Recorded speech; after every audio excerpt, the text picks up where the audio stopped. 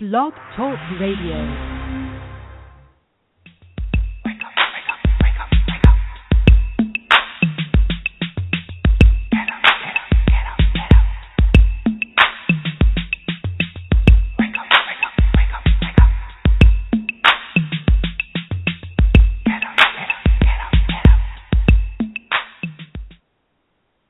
Welcome to Awake to Oneness Radio. I am Caroline Chang, your host. The mission of Awake to Oneness Radio is to inspire the world to awaken to the universal truth of oneness. Science and spirituality are both telling us that we are all connected, that we are all one. So literally what you do to another person, you're doing to another aspect of yourself. And I believe once mankind awakens to the universal truth of oneness, there will be peace on earth. Today's topic is One Mind with Dr. Larry Dossey, MD. I recently discovered Dr. Larry online. Actually, I first heard of Dr. Larry's work mentioned by Steve Farrell, who is Humanities Team. He was a previous guest on the show, but he is the worldwide director of Humanities Team. And he mentioned he was reading the book One Mind by Dr. Larry Dossey. So I had to do some research, and I discovered Dr. Larry on YouTube.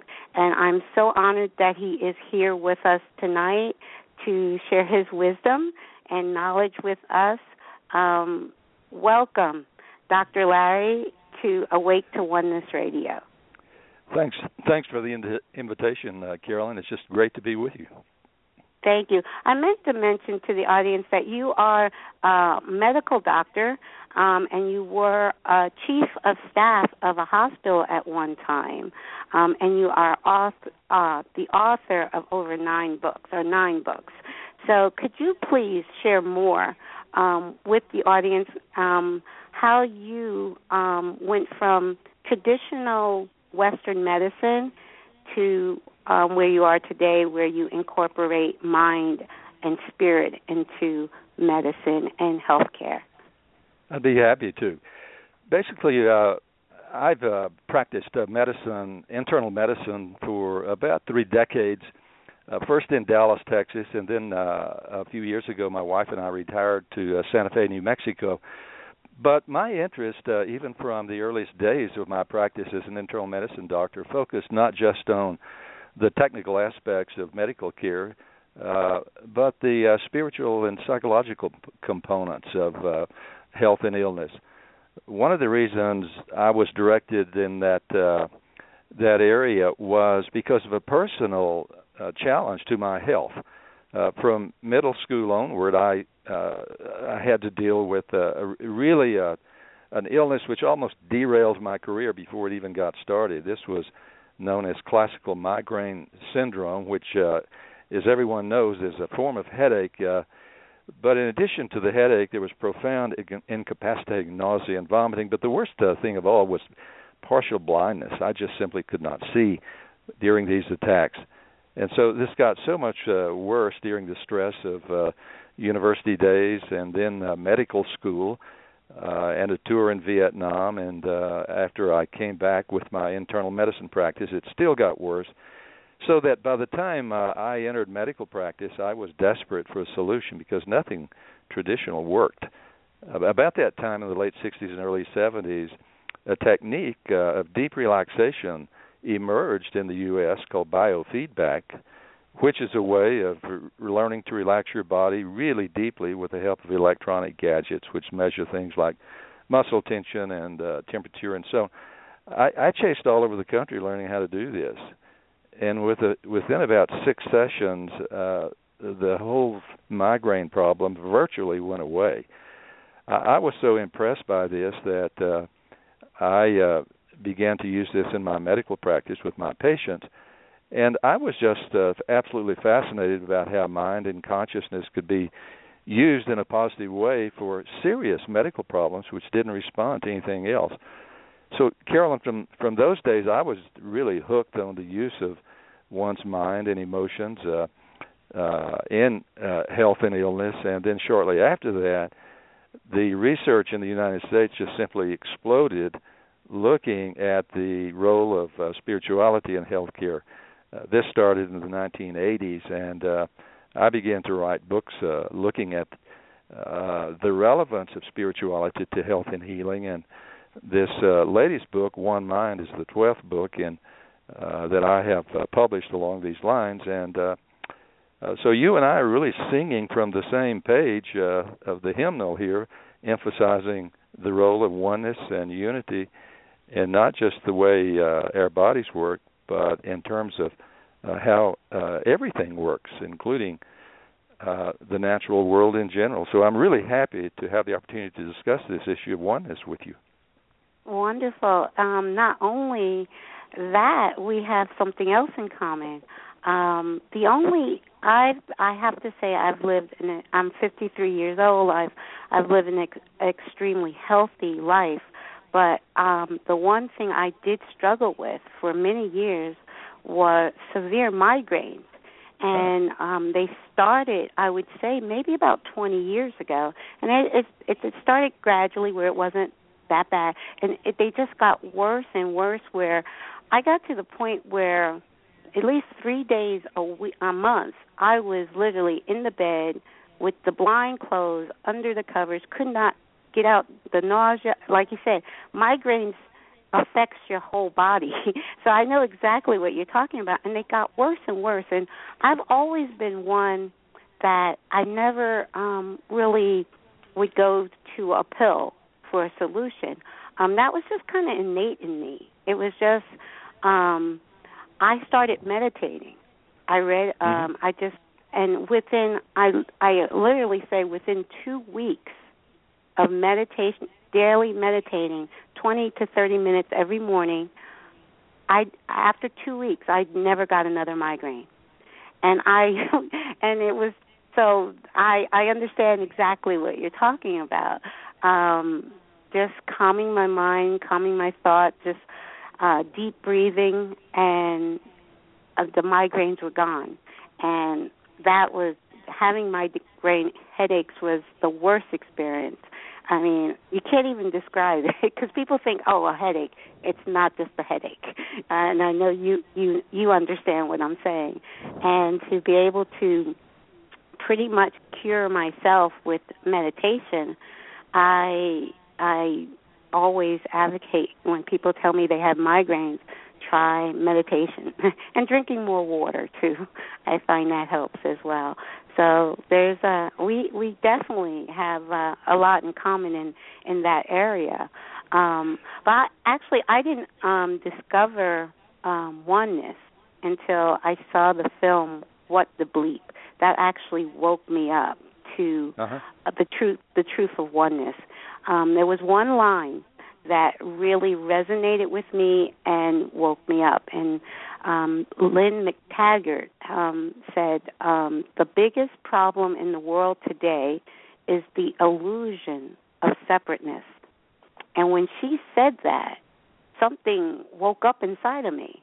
And it just, I'm like, I get it. And everything I was struggling with, I've been studying spirituality off and on since the 70s, I would say. And I've struggled with it because it's so different from how we're raised.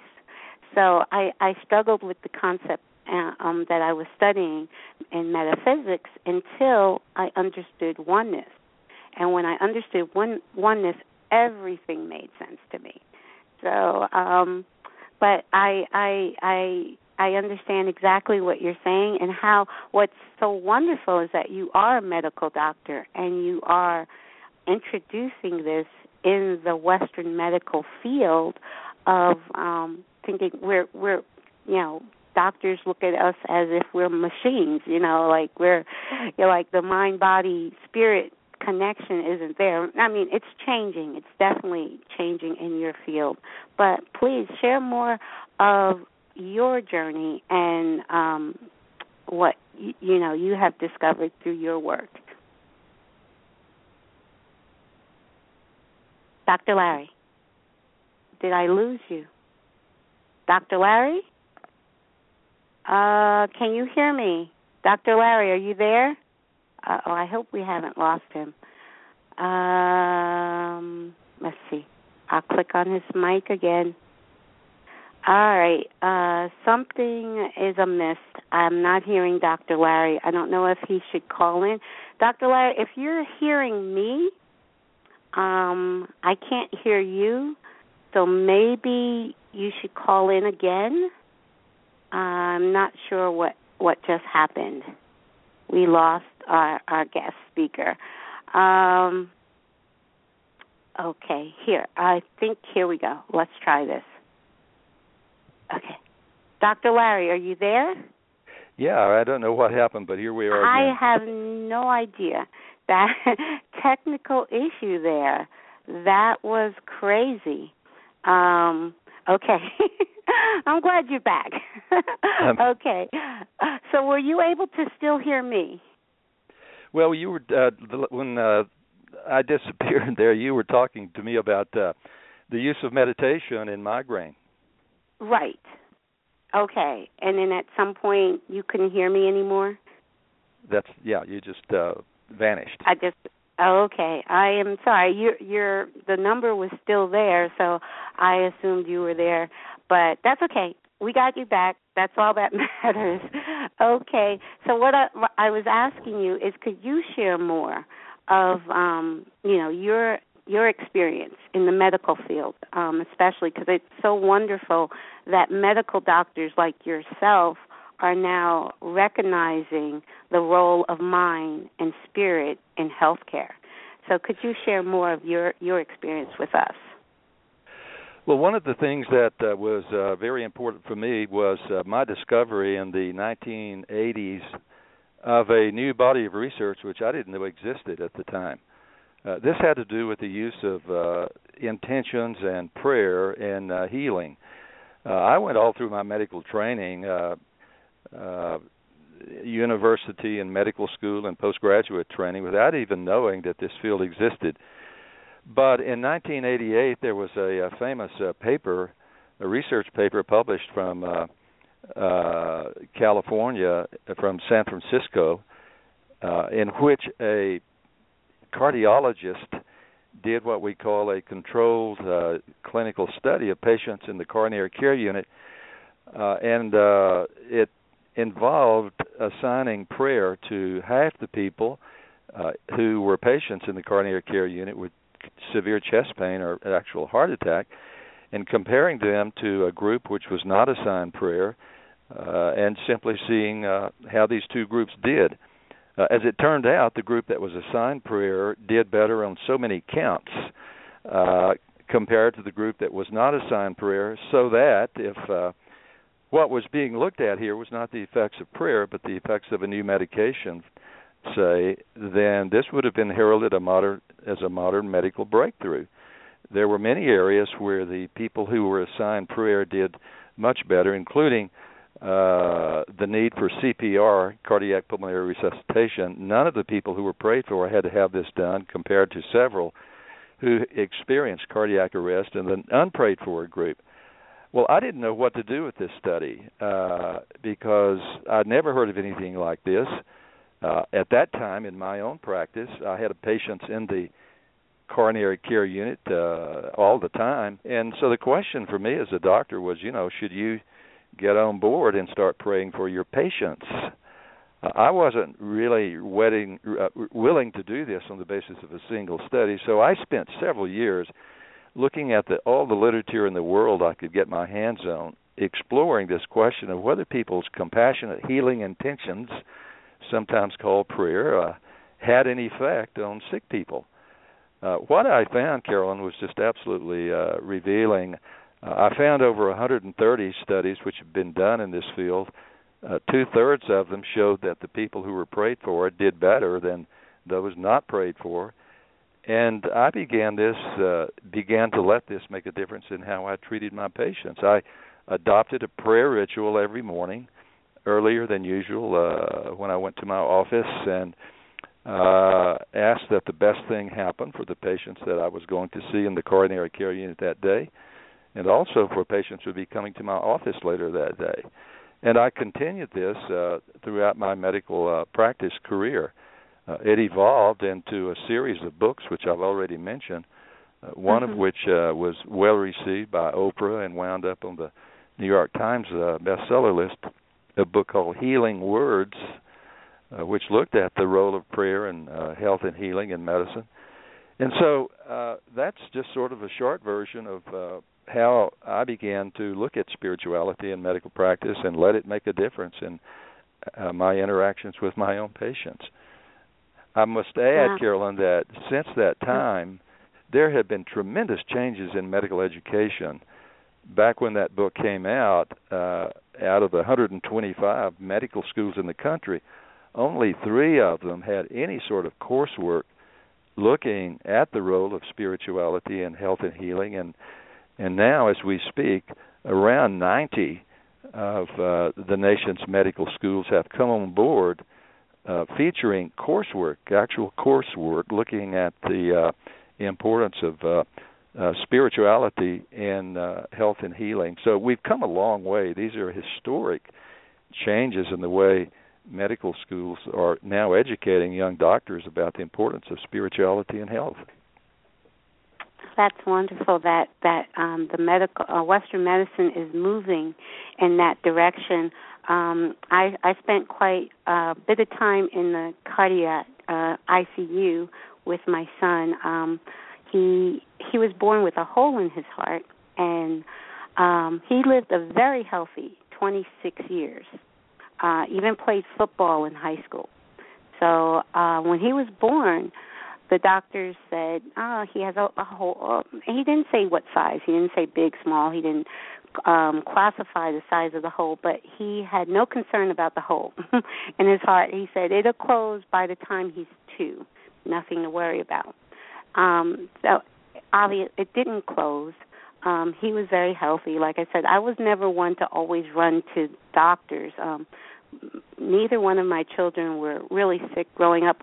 I did the baby checkups, but after they got through all of the baby checkups and vaccines they need for school, I didn't really, if they didn't need to go to the doctors, we weren't at the doctors a lot. But my son, obviously the hole did not close, and at some point in his early 20s or mid-20s, early to mid-20s, he must have gotten an infection that got into his heart, and he was diagnosed with congestive heart failure at the age of 26. And he wasn't living a healthy lifestyle. He was smoking and overweight, and so none of that really helped his situation.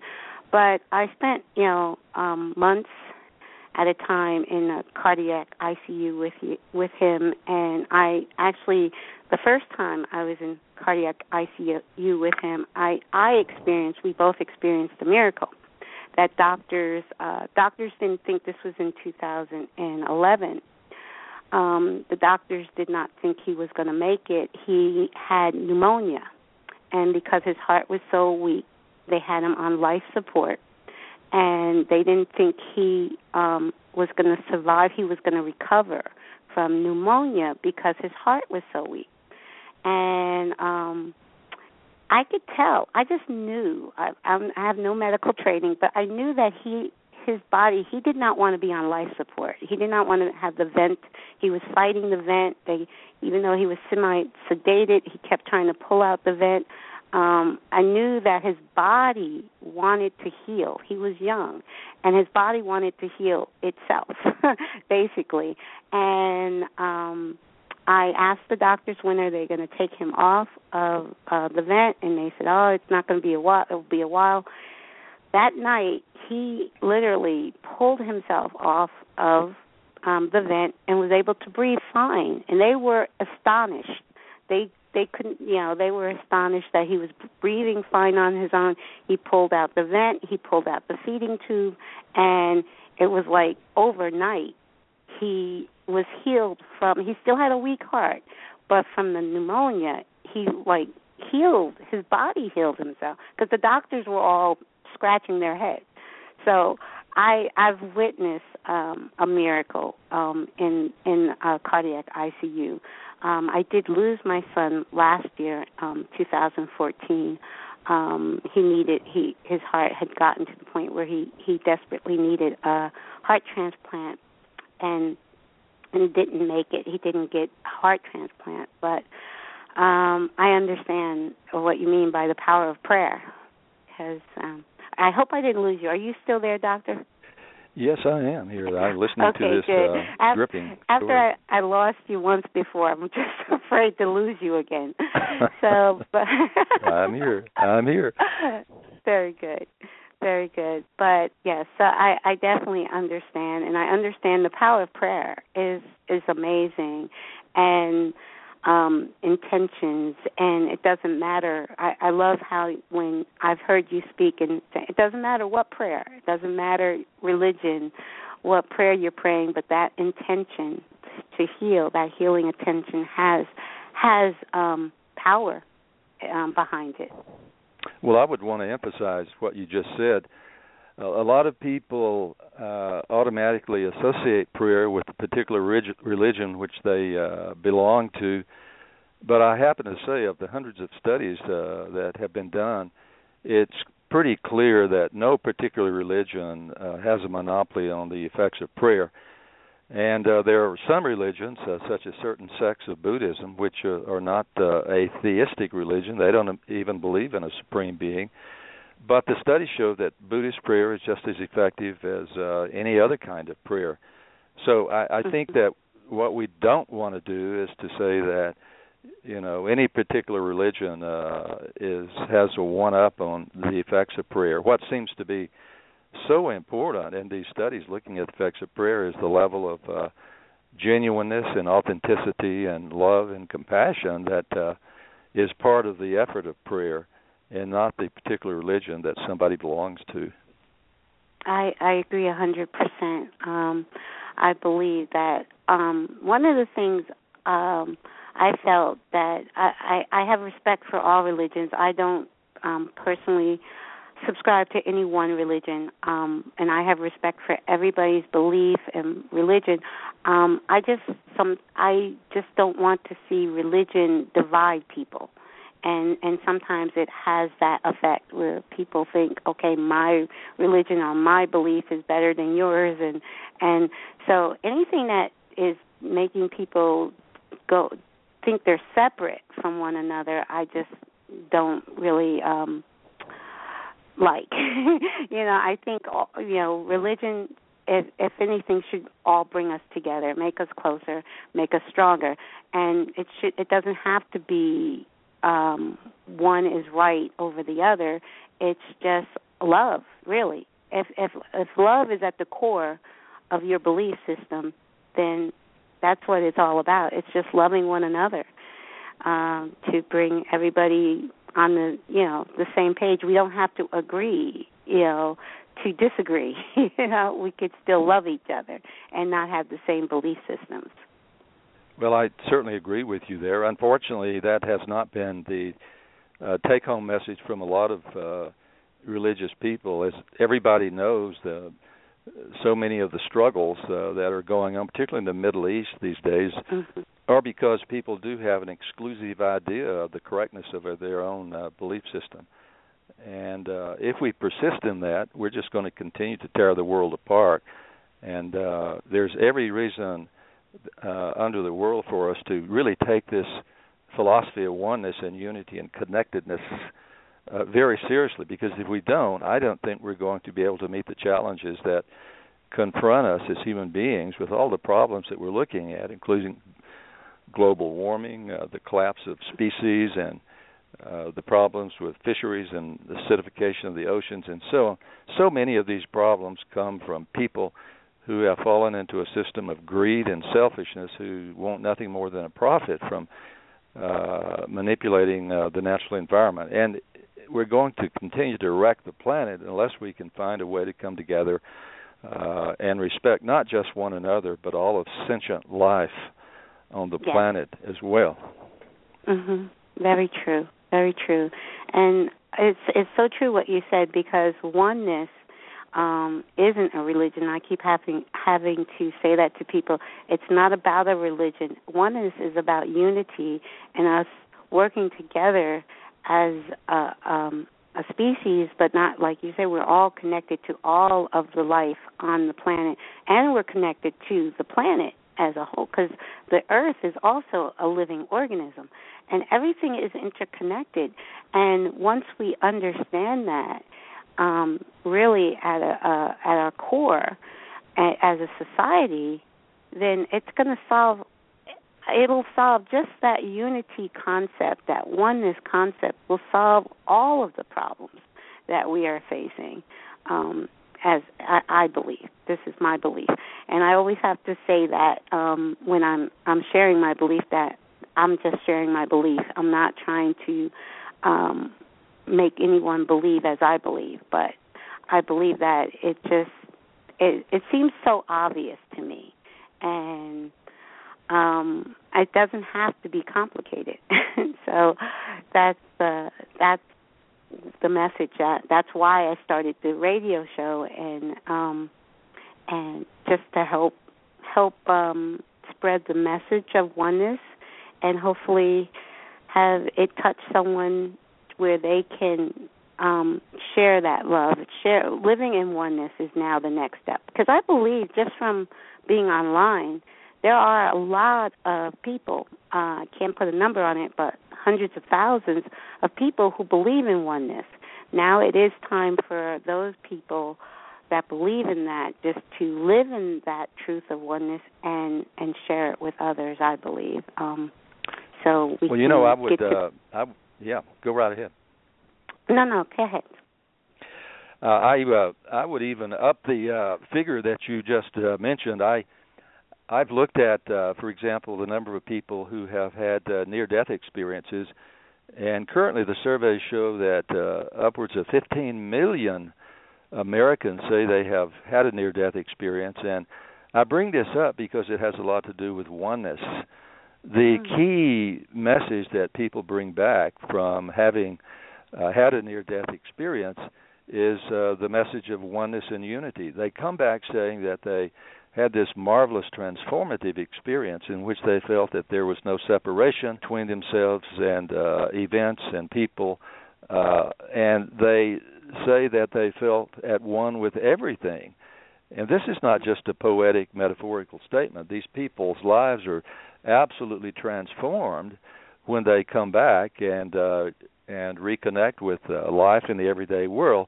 And they live out of a feeling of empathy and compassion and concern with other people. So when we talk about this business of oneness, I want people to understand that we're just not talking, in a very sentimental or poetic way. This has transformative power over people's lives who have experienced it. And I want to emphasize also that you don't have to have a near-death experience to get into this state of oneness. There are many, many ways where people can appreciate this and actually have this experience themselves. So it's freely available. It can be approached by so many ways. One thing that I've enjoyed because of my own career and my involvement with science is because of the many ways that scientists are now talking about an intrinsic oneness in the world. You had Dr. Dean Radin, a researcher on recently, who talked about entanglement and non-locality, and people may think, well, I don't want to have anything to do with those crazy words because I don't understand that, and that's hardcore science, but it's so simple. Everything's connected to everything else. The poets and the scientists are agreed on this point if they're willing to look at the evidence. So it's not hard to appreciate this sort of experience that you and I are talking about. This is so true. I have not had that experience through meditation. I basically meditate now when I'm at the lake because I love sitting by the water. So I don't meditate daily like I used to, but I know many people have had that experience of oneness through meditation. And Dean Radin had mentioned last week on the show the astronaut, I can't remember his name, but the astronaut that when he was coming back to Earth and was looking at the world. That was Edgar Mitchell, by the way. Okay. The experience he had, which was basically what you just described, that mystic experience of oneness, and he wanted to understand it more scientifically. So I said to Dean last week, I'd love to write a book, Spirituality for Dummies, in the sense that it doesn't have to be complicated. I know the science, like you're a doctor, Dean's a scientist, and quantum physics can get very complicated, but it doesn't have, the whole concept and idea of oneness doesn't have to be complicated. So I agree so much with what you said. Can you share with us more about the book that you wrote, One Mind? Now, is One Mind your latest book?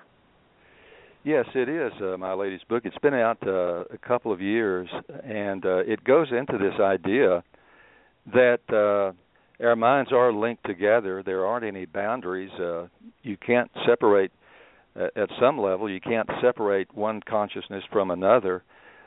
So the entire book looks at the ways in which we are connected and the reasons why we would even say something like this.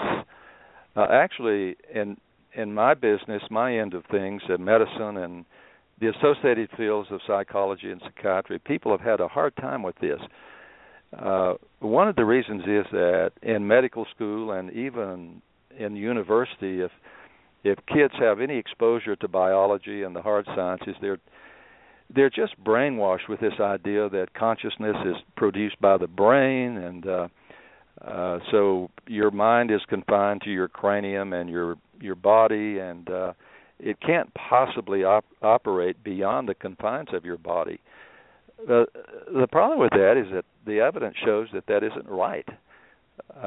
If you go looking at experiments that show that people can exchange thoughts and complex mental images and from one side of the planet to another in a field called remote viewing, you find that people can share complex thoughts and images and so on, no matter how far apart they are.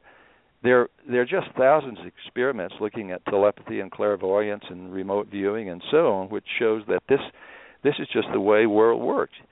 So what the image of consciousness that's coming out of all this research is that you can't put one mind in a box and separate it from all the other minds out there.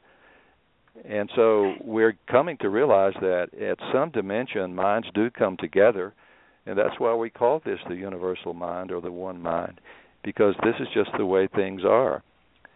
I want to add that, spirituality is a direct result from these images, because we now know that that idea of oneness and unity is the most basic mystical message that the great spiritual traditions have to share with people, the feeling that you're one with everything. Well, this picture comes out of all the experiments that have been done. So this is a way that spirituality and science actually come together. And I know that Dr. Dean Radin and others who've been on your program share their experiments and their findings, which confirm this. So I just want people to know that you can come at this from your own direct experience. You don't have to go through science or laboratory studies or anything like that, but we all wind up at the same point, which is a system of unity and connectedness and profound oneness, which is just the way the world happens to work. And it's about time we realize this. Right. Very true. And not only one mind, but also I'm thinking of heart math, and Howard Martin was also one of our guests, and how he talks about how the electromagnetic field of the heart, how it radiates out from your heart. So it's, when I think of one mind, I also think of one heart. It's sure. It's like truly we are truly connected. And I don't know, for me, after I saw the film What the Bleep in 2007, and my eyes were truly open to oneness, and how I saw spirituality and science are both telling us that we're literally all one, we're all connected. And you don't have to make it more complicated than that. But we're okay. So if I go out and hurt another person, I'm literally hurting myself.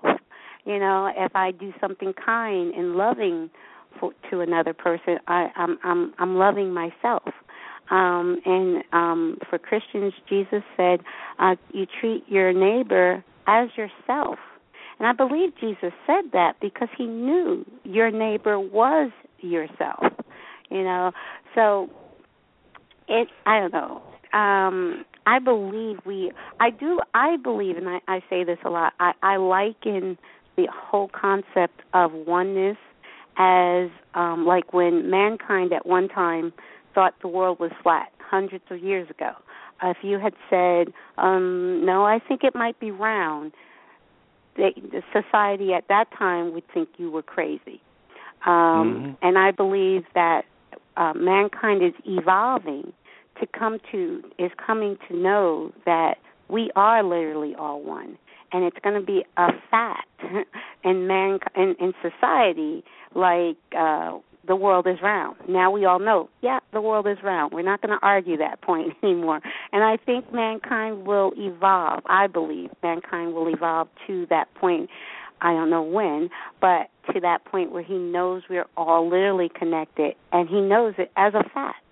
So, and life will be very different on this planet when that day arrives.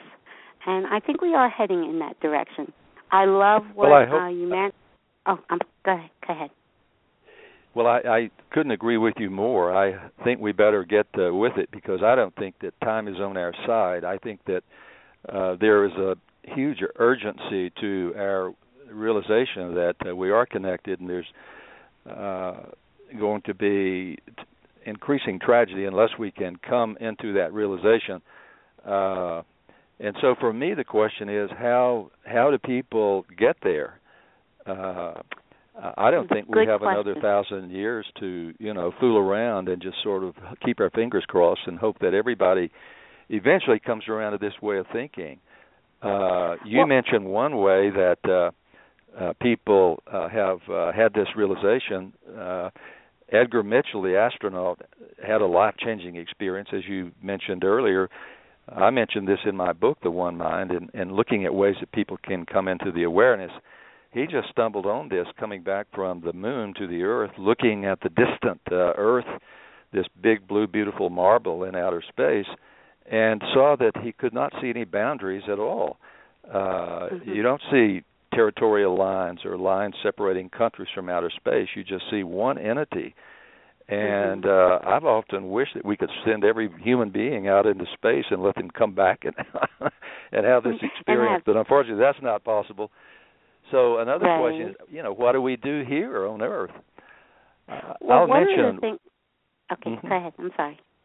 I was just going to say that one thing that has been really important in my wife's and my life for the past 30, 35 years, and helping this realization of oneness become real to us, is exposure to nature. You mentioned meditating by the lake.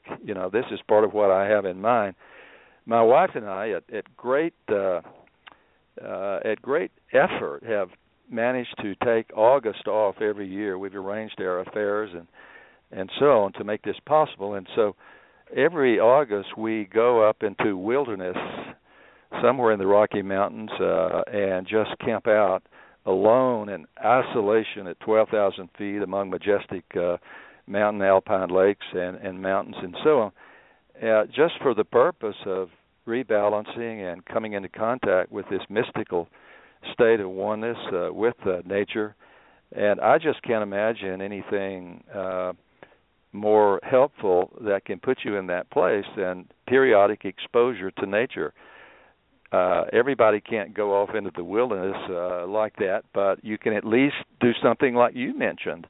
Arrange your affairs so that you can spend time at a resort or at camp if you're a kid, or just taking a walk in a park, something like that, so that you can be quiet and pay attention and let nature do its due on you and send you those messages of unity and connectedness. So we can make this as complicated as we want, but one of the ways of getting there to this realization is exposure to great beauty, among which is exposure to nature.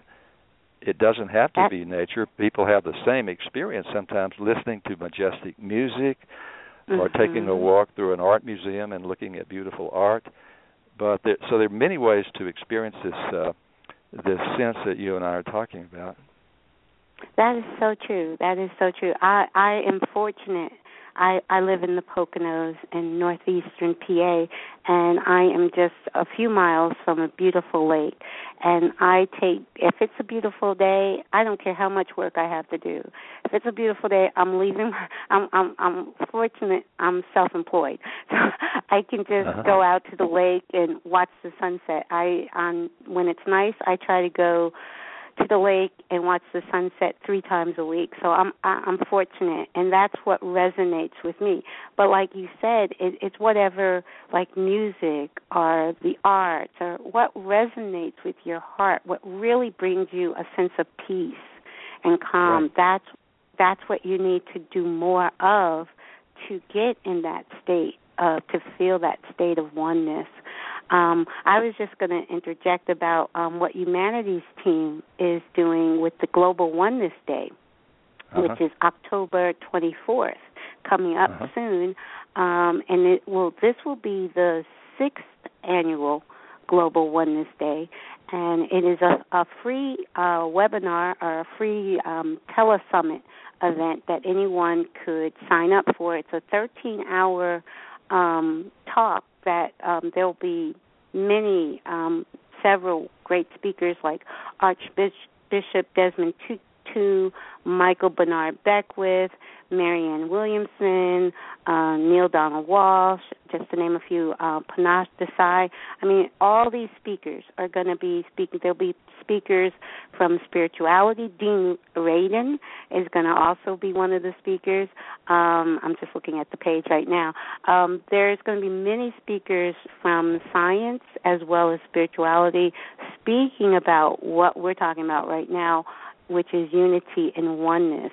And that anyone can go to the website, which is globalonenesssummit.org, and register for free to listen to 13 hours. It will be West Coast time. It is 8 a.m. to 9 p.m. West Coast time. So Wake to Oneness Radio and the Kyle Foundation, which is a foundation I am starting, nonprofit foundation I'm starting in my son's memory. We will be hosting a celebration on that day. This year, thankfully, it's on a Saturday. So Saturday, October 24th, if you're in Northeast Pennsylvania, we will be celebrating at Pocono Mountain Public Library in Tobyhanna from 10 to 2. And if anybody's interested, they can always go for more details. You can go to wakeToOnenessRadio.org. Also, again, to register for the summit, go to globalonenesssummit.org. I just wanted to interject because you were asking how can we bring this about sooner. And I honestly believe that the momentum of oneness and unity is moving faster and faster and faster every day. So I understand what you mean about time. Yeah, the time is now. The time is definitely now to head in that direction of oneness and unity for all of our sake. Oh, I believe that that's true, and I think you're right. There is a momentum that is unmistakable, and I'm happy to hear about the event which you just mentioned, and I would really encourage people to be a part of that because those are world-class speakers that you mentioned, and you can just sort of get a jump start on your journey if you care to put it that way, by right. exposure to people who are already there and who have this vision. You know, you mentioned a moment ago the golden rule: do unto others as you would have them do unto you. I think that this thing of oneness is so profound that we are justified in what I want to call upgrading the golden rule to an even a more explicit form. I would say that we ought to change the golden rule to something like this: be kind and compassionate to others because, in some sense, they are you. Mm-hmm. I've always thought that the golden rule was a little selfish: do unto others because you want to get something nice back. And I think we're beyond that. You know, oneness compels us to take an even more dramatic approach to the golden rule. And one of my favorite novelists is Alice Walker, who has said that anything we love can be saved. And I think that that's what we're talking about here with respect to the environment and the earth itself.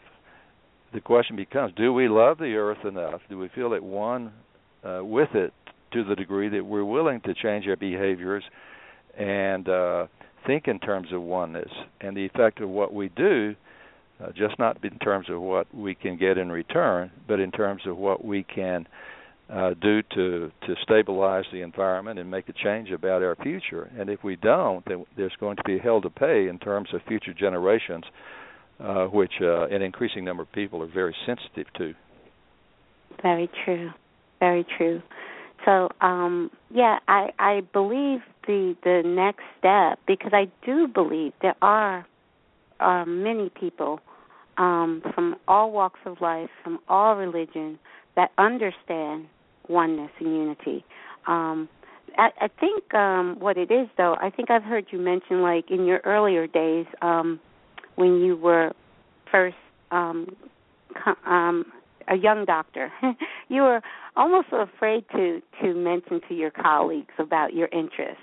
So some of it, it's like I've heard someone say that oneness is in the closet. You know, there are people that believe in oneness, but since it's not, quote, unquote, popular, you know, they're in the closet. So I think it's time for people that truly have an understanding of oneness to come out of the closet also. Because I know a lot of times people feel fear that if they're not sociably accepted, you know, their message. I have to be honest. I've lost friends when I started this radio show. Most of my friends were fundamental Christians, and I wasn't expressing what they felt was, quote unquote, a Christian message. I lost friends.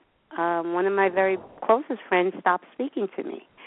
So it to step out in your belief, and it's something that's not popular, can be scary. But I believe if you follow your heart, it's going to always lead you someplace good. You may not know where it's going to lead you, but it's going to lead you someplace good.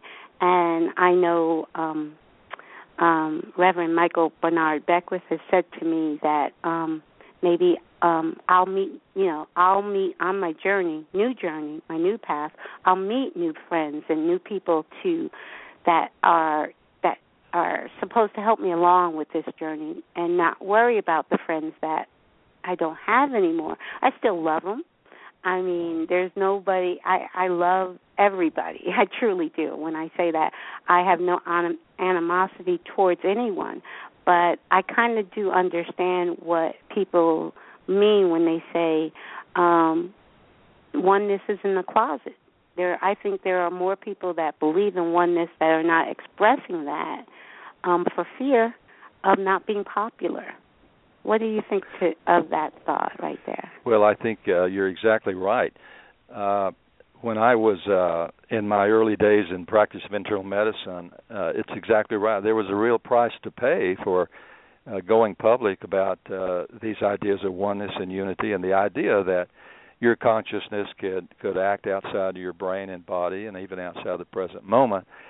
People looked at you like you'd lost your mind back in the 1960s and 70s if you talked like that. I'm happy to be able to say that is really changing fast in my profession. Just as an example, about 3 or 4 years ago, I gave a lecture to a group of internal medicine doctors who were gathered together for a continuing medical education update conference sponsored by Harvard Medical School. And so they wanted me to talk about these ideas, which you and I are discussing, and so I did. But at the end of the lecture, I thought, they're just not getting it. They'll never ask me back here, But I had told them my own experiences with precognitive dreams and how my own consciousness seemed to operate sometimes outside my brain and body. And in the Q&A session, I thought they would probably all get up and leave, but nobody budged. And then, Carol, something really interesting happened. They began to share their own experiences with me. I'd already made a fool out of myself, so they knew I wasn't going to criticize them. And so they began to tell stories that they said most of them would say they had never told anybody in their life. One female internist stood up in this group of hundreds of doctors and said, well, I get numbers in my dreams. She said, I dreamed the specific laboratory values of my patients' lab tests before I even ordered the tests. And it went from there. And so it was a very invigorating, inspiring moment for me because here were some of the smartest doctors anywhere willing to go public with events which they just could not talk about 20 years ago, say.